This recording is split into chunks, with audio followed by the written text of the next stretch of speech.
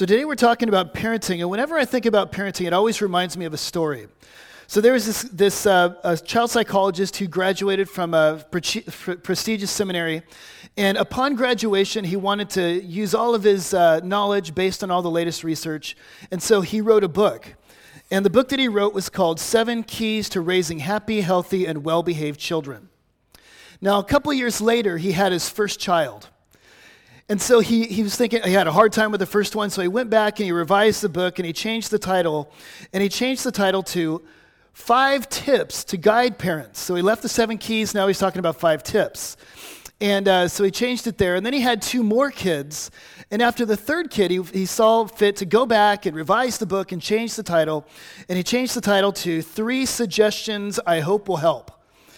So he's getting less confident there. And so a few years later, his kids were in high school, and they had a surprise little baby there at that time in their marriage. And so he, of course, had a difficult time, and he went back and revised the book, and he changed the title to Help Me, God, I'm Drowning.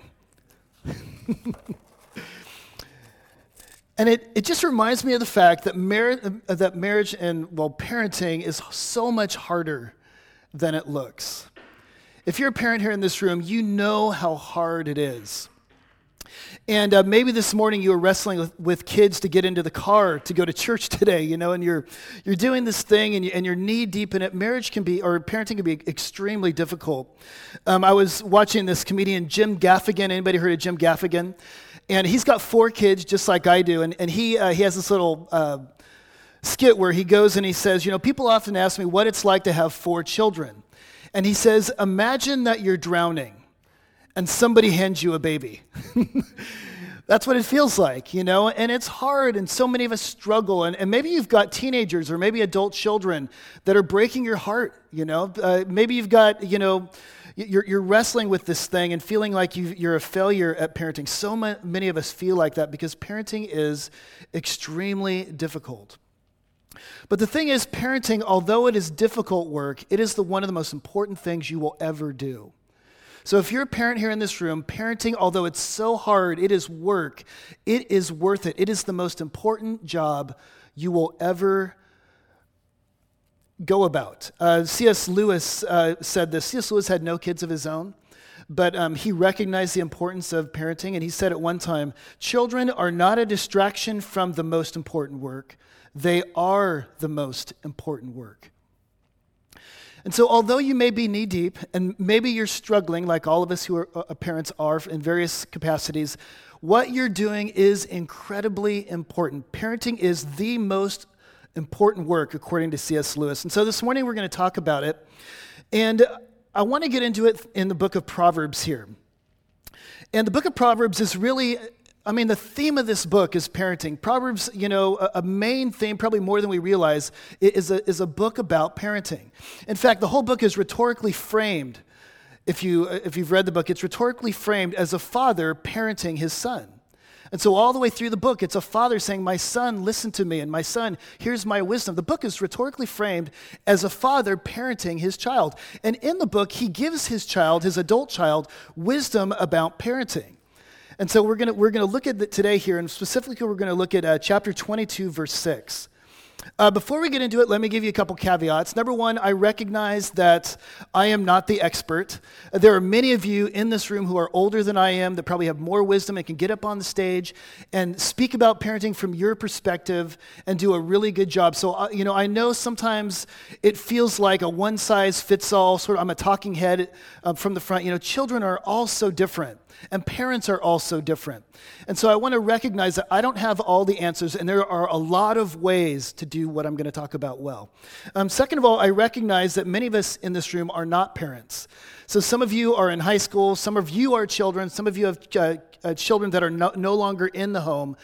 And I just want to make the point that I think that what I'm going to say is going to be relevant for all of us. Because even if you don't have a child living in the home, one of the main metaphors for the church in the Bible is family. And so in the church, there are spiritual grandmothers and spiritual fathers. There are spiritual aunts and spiritual uncles, and it takes a village to raise a child. And so I'm hoping that what I have to say can be applicable to all of us in this room, even if you don't have kids at home. So, having said that, let's get into Proverbs 22. So this is Solomon. This is his wisdom about parenting, Proverbs 22, verse 6. And I think in this verse, what Solomon does is he boils down parenting to its essence. What he's going to do is what he does all the way through the book is in a pithy little statement, in a short little phrase, he's going to boil down parenting to its most basic job. All right, so this is Proverbs 22, verse 6. Solomon says, "Train up a child in the way he should go, and when he is old, he will not depart from it." Here's the basic job. He says, train up a child in the way he should go, and when he is old, he will not depart from it. Now, what Solomon is saying here is he's saying, here's the most basic job of a parent. He says, you need to train up your child in the way that he or she should go. Now, when he says this, what he's talking about is the spiritual and moral formation of a child. In other words, you might even say he's talking about discipleship. He's talking about discipling your child.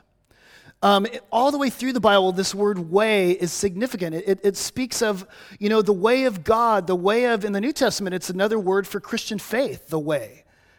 And what Solomon is saying is that I want you to train up your child morally and spiritually. I want you to introduce your child to Jesus and help him or her walk in his ways. This is the basic job of the parent. Now, you do a lot of things as a parent. You keep your child alive, right, when they're young, right? You provide for their needs. You provide food and clothing and shelter. Maybe when they get old enough, you pay for their education. You cart them around to soccer games and dance recitals and you do a lot of things as a parent. But what Solomon is saying is there's an essential job that you have, and you don't want to miss this. Out of all the things that you're doing, and they're all so important, I know that they are, Solomon says there is one thing that you need to do. There is one essential job that a parent does, and that is training up their child in the way. And for Solomon, it would be a tragedy. If a child grows up and it has a successful business, if a child grows up and maybe makes a lot of money, but the child grows up and doesn't know Jesus Christ. He's never been formed in the way. He's never been taught how to be a disciple. And so Solomon says this is your main job. But the question is, how do you do this? Right? If this is our main job, to form our child, to introduce them to Jesus and help the child walk in the ways of God, how does a parent go about doing this task? How do I train up a child in the way? It's kind of a vague statement here. What does it look like for me to do this? Well, today I want to offer you four things that you can, not three, but four things that you can do to train up your child in the way. In order to be someone who's training up their child in the way, I think there are four things that you need to remember to do, and I want to give them to you this morning. And so here's the first one. If you're going to follow Solomon's wisdom, if you're going to train up your child, the first thing I want you to know is that you need to tell your child the story. Tell them the story. Now, when you look at the book of Proverbs, this is a book of wisdom. This is universal wisdom that has universal application.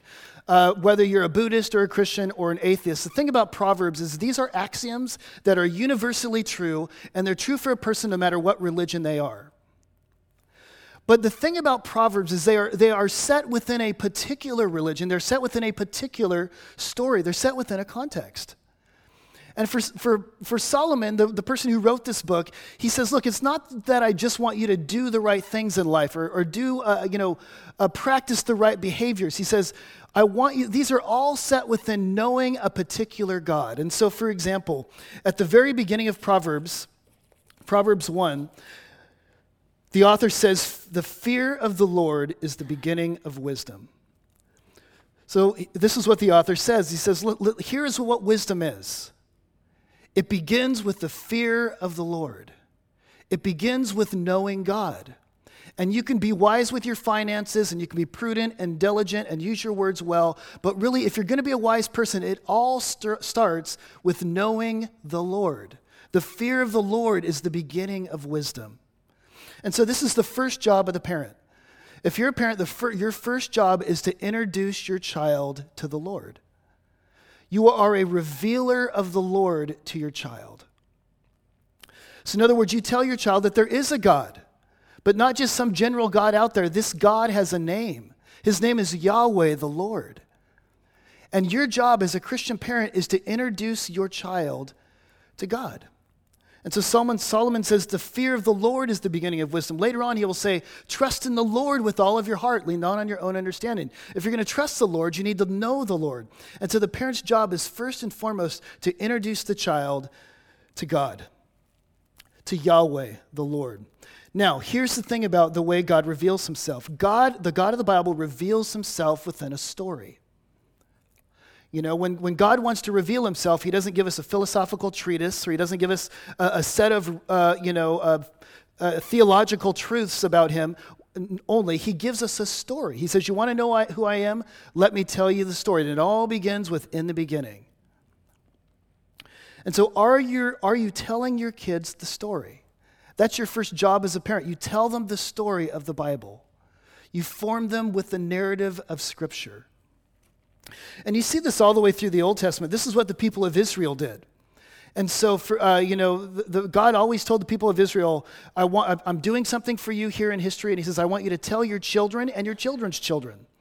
And so, for example, in the book of Exodus, you remember God rescued the people of Israel out of Egypt. And you remember there were, hail was falling and frogs were falling and the sea was turning red and all that sort of stuff.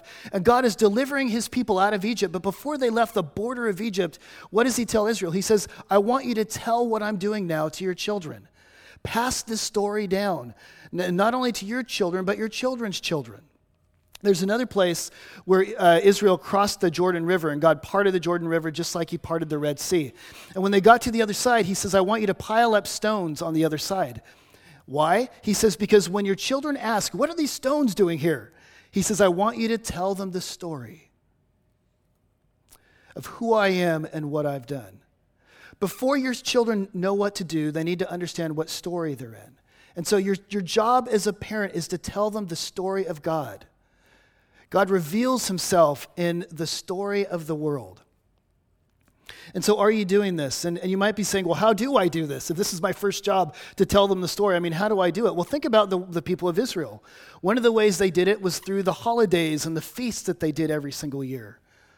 And in our culture, we don't have a lot of those, but we do have Christmas and Easter, and these are great times to tell your kids the story. Help them understand who God is and what he's done. He's created the world, but the world fell away, but he came into the world. The incarnation, and he rose again from the dead. And I don't know if you've noticed this, but kids really, they love stories. What is the first thing that comes out of a kid's mouth? What is the first thing they learn? Aside from no and mine. It's tell me a story. My kids are always telling me that. Tell me a story, Dad. And then I read it to them and tell it to me again. And they memorize these stories. It's almost like their little minds are geared for story. And so are you forming them in the story of God? Are you passing this down from generation to generation? Are you introducing them to the Lord? This is the first thing Solomon tells us to do. But not only that, let me give you the second thing. So you tell them the story. You want to train them up by, number one, helping them understand what story they're in. But second of all, he says, I want you to teach them the wisdom. So tell them the story. Second of all, teach them the wisdom. And notice here in Proverbs 4, verse 10, this is the father talking to his son, and he's giving his son wisdom. He's passing down this wisdom. He says, hear, my son, accept my words, that the years of your life may be many. I have taught you the way of wisdom. And so here's the father saying, look, I'm teaching you the way of wisdom, that your days may be many. And then the father says, look, this is what my father did for me. He says, I'm giving you the wisdom that my father passed down to me. And so this is Proverbs 4, verse 3. He says, when I was a son with my father, tender, the only one in the sight of my mother, he taught me and said to me, let your heart hold fast to my words and keep my commands and get wisdom and get insight. And so here you see this generational passing down of wisdom. And this is your second job as a parent, is to teach and instruct your children in the wisdom. Now notice I say wisdom and not just the rules, right? It is your job to teach your kids right from wrong and to teach them the basic rules of Christian faith. But wisdom is more than rules. Wisdom is skill in regards to the realities of life. Wisdom is when somebody knows how to live life well and you're fitting your life into the fabric of the world.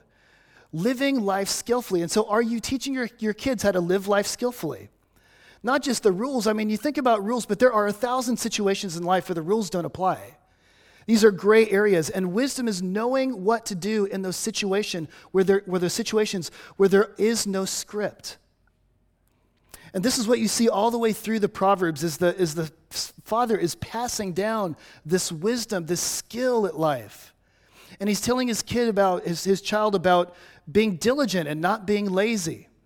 And he's talking to the child about, saving his money and storing it up and not just spending it right away. He's talking to him, wisdom in marriage and wisdom in words. And this is what we're supposed to be passing down to our kids, is this wisdom, this skill in regards to the reality of life. Tim Keller, he was a professor at a seminary, and one of his students was doing a doctoral study. And in the study, he surveyed 6,000 young people, 6,000 teenagers. And the question he had was, what is it that enables parents to help their kids embrace their faith? What is it? What are the factors that contribute to children embracing the faith of their parents? And so this doctoral student did this study, and he surveyed 6,000 kids, and he was thinking, well, maybe it's like sending your kid to private school, Christian school, or maybe it's homeschool or something like that. But what he found was really interesting. He said most of the kids said that I embraced my parents' faith because they thought that their parents understood the world, the real world. They said I could talk to my parents. They understand the real world. And in some ways, what they're saying is that my parents are wise. My parents get it. My parents not only know the story, but they're helping me live skillfully in this world that we're all trying to navigate. Are you passing wisdom down to your children? Now, you might be saying, but Brent, here's the problem. I don't have much wisdom. I grew up in a bad home, and I've made lots of mistakes, and the wisdom train left the building, and I wasn't on it. What if I don't have much wisdom? In some ways, I'm unlearning all the unwisdom that my parents taught me. Not me, but maybe you're saying, maybe that's kind of your situation. Well, this is where the church comes in, because in this room, there's collective wisdom, right? It takes a village, and maybe you didn't have a great father, but there are spiritual fathers here in this room. Maybe you didn't have a great mother, but there are spiritual mothers here that can mentor you. And so are you opening your marriage up and opening your parenting up to receive the wisdom that comes from this family? One thing I did this week to get ready for the sermon was I asked older seasoned parents in this room for wisdom. And they've all sent me wisdom, and I'm going to give you some of it right now, okay? So this is collective wisdom from this room. One of them said, give them to God. Give your kids to God, which I think is great. Somebody else said, encourage them to always be who God made them to be. Someone else says, do for them what God has done for you. I love that. Do for them what God has done for you. Somebody else said, be intentional in your parenting and be on your knees before the Lord always. And those of you who know how hard parenting is, you get be on your knees always. Somebody else said, the days are long, but the time is short. The days are long, but the time is short. Your time is so short with your kids. Make the most of every minute. Somebody else said, this was Rusty Castleman. He said I could use his name. He said, when I drop the girls off at school in the mornings, I always used to tell them, have fun, learn something, and help somebody. I love that. And then the last one is, do or do not, there is no try. That was Yoda who said that. But see, what is this? This is wisdom that I'm getting, that I'm bringing in from people within this congregation. And are you drawing on the collective wisdom that's out there? Are you drawing on the wisdom? Are you passing the wisdom on to your children? Are you helping them learn to live life skillfully? And this is something you can do with adult children. We're always teaching them wisdom when they're children, but even when a child is old, they still need this wisdom. And I still call my dad and say, hey, look, I don't know what to do. Help me out here. I call my dad all the time.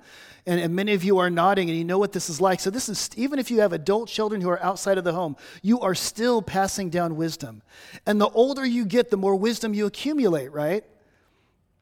When I used to look at my 20-year-old self and say, that guy at 20 was such a fool. And then when I was 40, I looked at my 30-year-old self, and I was like, man, that guy at 30 was such a fool. Man, I'm so glad I'm not there anymore. But you know what that means? I'm 44 now. And you're saying, oh, you really, Brent? You don't look that old, right? Come on, say that. I'm 44 now, but you know what that means? Is that means my 50-year-old self is going to look at myself now and say that means I'm a fool even now, right? There's still, I'm still learning, and we're all still collecting wisdom. And the older you get, the more valuable you are to young parents in this room. And young parents, are you opening your marriage up and your parenting up to the wisdom that's available there? It's passed down, you see. So what do? First of all, we tell the story. We tell them the story. We pass it down from generation to generation. We tell an alternative story. Second of all, we pass down the wisdom from generation to generation. We pass down the collective wisdom that's in this room, that's in our families, that comes down from our parents.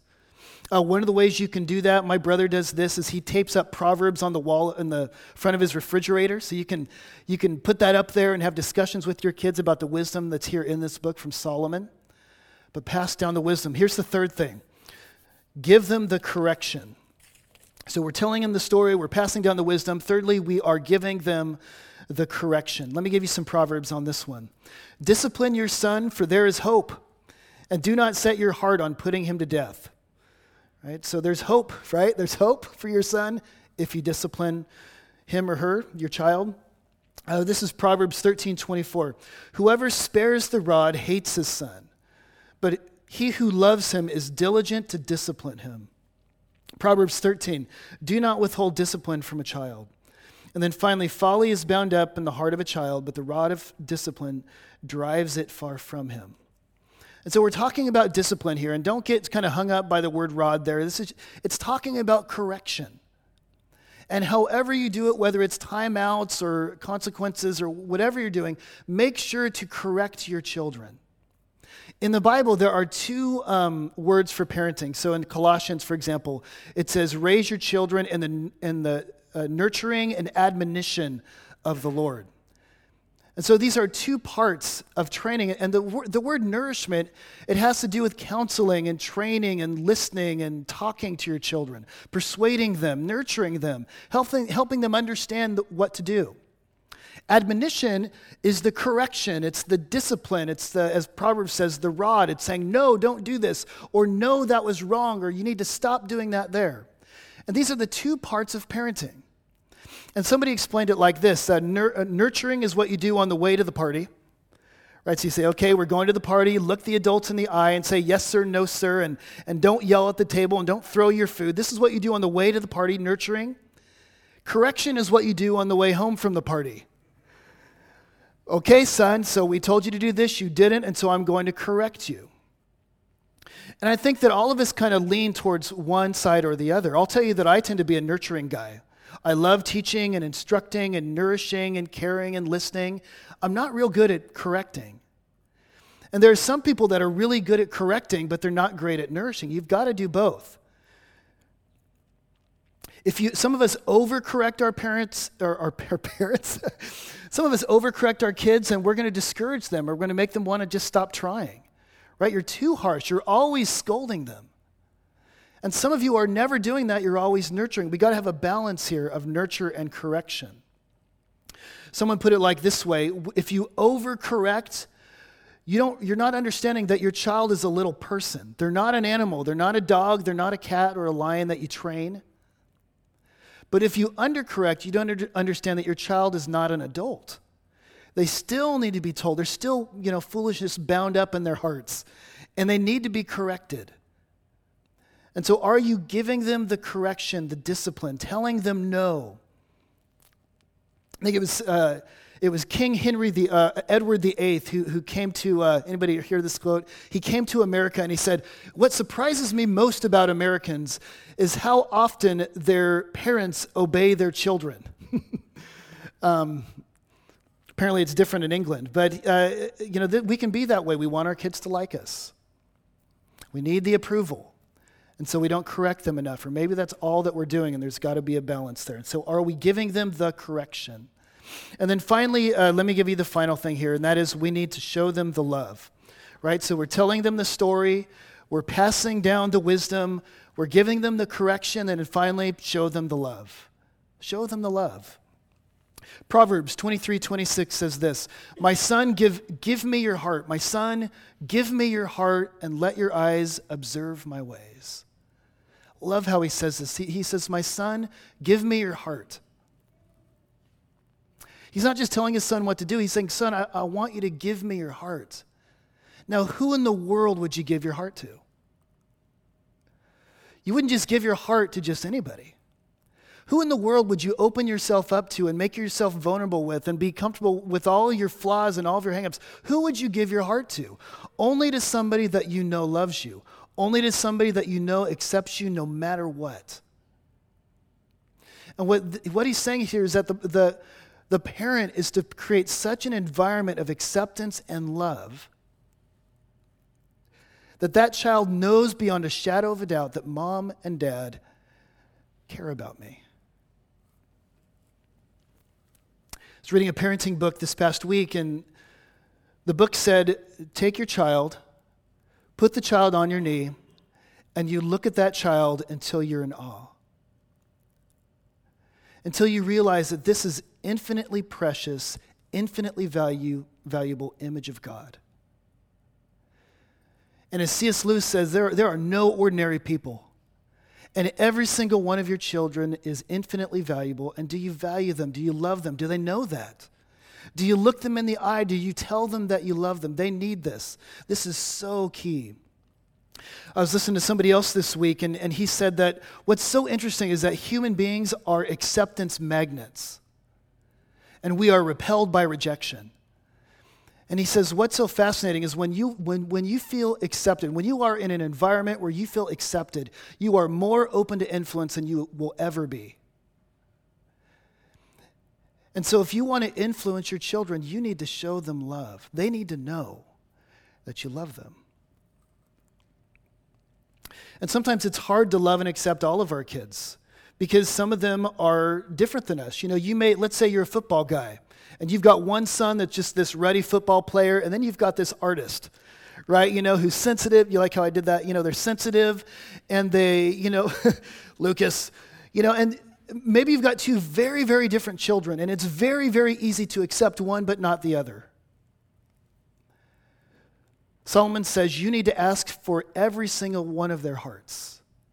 And you need to recognize the value in every single one of those children, even though they're widely different. Maybe very different than you. And notice here this verse at the very end, it says, train up the child in the way that he should go. And notice it says at the very end, and when he is old, he will not depart from it. And I want to hit this real quick because, you know, this is not a categorical promise. Some of us are beating ourselves up because maybe we trained up our kids and now they're adult children and they're not necessarily grabbing hold of our faith. This is an axiom. This is not a categorical promise. Every single person has volition. And every single child is a person. But what this means is that they are not going to walk with God when they're old unless you've really trained them to do so. And there may be times when that child walks away. And maybe this is for a season or maybe it's all of life, but I will tell you that it is very hard to love a prodigal. They walk away from your faith and they lose your love. And they know that. But let me encourage you to love even the prodigal. Love them no matter what. There's a little letter written by Jamie Smith, written to a parent whose child was baptized. And he's from a tradition where they baptize infants at Anglican or something. So he's writing this parent this letter talking about little baby Liam. And here's what he says in the letter. This is so powerful. He says, finally, I don't mean to rain on the parade of your joy. I do feel compelled to share the bad news too. Liam might break your heart. Actually, Liam is going to break your heart. Somehow, somewhere, maybe more than once, to become a parent is to promise you'll love prodigals. Indeed, some days parenting is exactly how God is going to teach you to love your enemies. Because there will be days when a 17-year-old Liam is going to see you as the enemy. And all of a sudden, you'll realize that the Sermon on the Mount is not about war and foreign policy, nor is it just pie in the sky. Instead, you'll hear those words anew and realize that the command to love your enemies or in the command to love your enemies, Jesus is calling you to follow him as a parent. And sometimes even that task will look cruciform. It will require absorbing all Liam's misplaced animosity, all his confused attempts to figure out who and whose he is. At those moments, Jesus' call to lay down your life and take up the cross will have a mundane tangibility you could have never imagined. Some days, loving Liam is going to require you turn the other cheek and absorb that heartbreak like a slap across the face. And it's then that you'll most want to remember the promises of a faithful father that trickled down his little forehead years ago. He's saying, what if the child does depart, love him, and you love him, and you love her, and you be ready to receive him or her, just like the prodigal father. Show them the love. And then finally, I'm done here. 4 points. First one was, what do? Tell them the story. Second of all, pass down the wisdom. Thirdly, don't make sure you're going to give them a correction. And then finally, show them the love. Let me give you one more thing. This is for you. Give yourself grace. This morning, after the first service, somebody came up to me and says, Brent, I feel like I failed at this. And it's kind of too late. And I think what I would say to you and what I said to him is it is never too late. All of us are in process. All of us live in a broken world. All of us mess up all the time. It is never too late. There is always grace. There's always grace. There's only one perfect Father, your Heavenly Father. There was only one perfect Son, Jesus Christ, the righteous. And the Father sent the Son to redeem you and to help you and to enable you to live the life that he's called you to live. So give yourself grace. We are all in process. We are all a mess doing this thing together. So would you stand? I want to pray for all of us as we do this parenting thing. If you don't have kids, you can pray for other parents in the room. If you have adult kids or little kids, we're all in different situations. So I want to pray for all of us. So pray with me. Father, we thank you so much that you are the God of all grace. You are the God of all comfort. You are the God of mercy. And Father, we thank you for this book of Proverbs, this example that we have from this wisdom telling us how we can train up our children. God, we pray that you would enable us, give us wisdom, give us grace, give us patience, give us everything we need, give us courage, and give us love. And Father, I pray that you would enable us, God, to do our part to impart the wisdom and to shape the children that are in our care, whether they're young or old, to shape them in the story, to live lives of wisdom and of love for God in front of them. God, I pray that you would enable us. God, fill us with your Holy Spirit for this task, and we pray that you would do this in Jesus' name. Amen.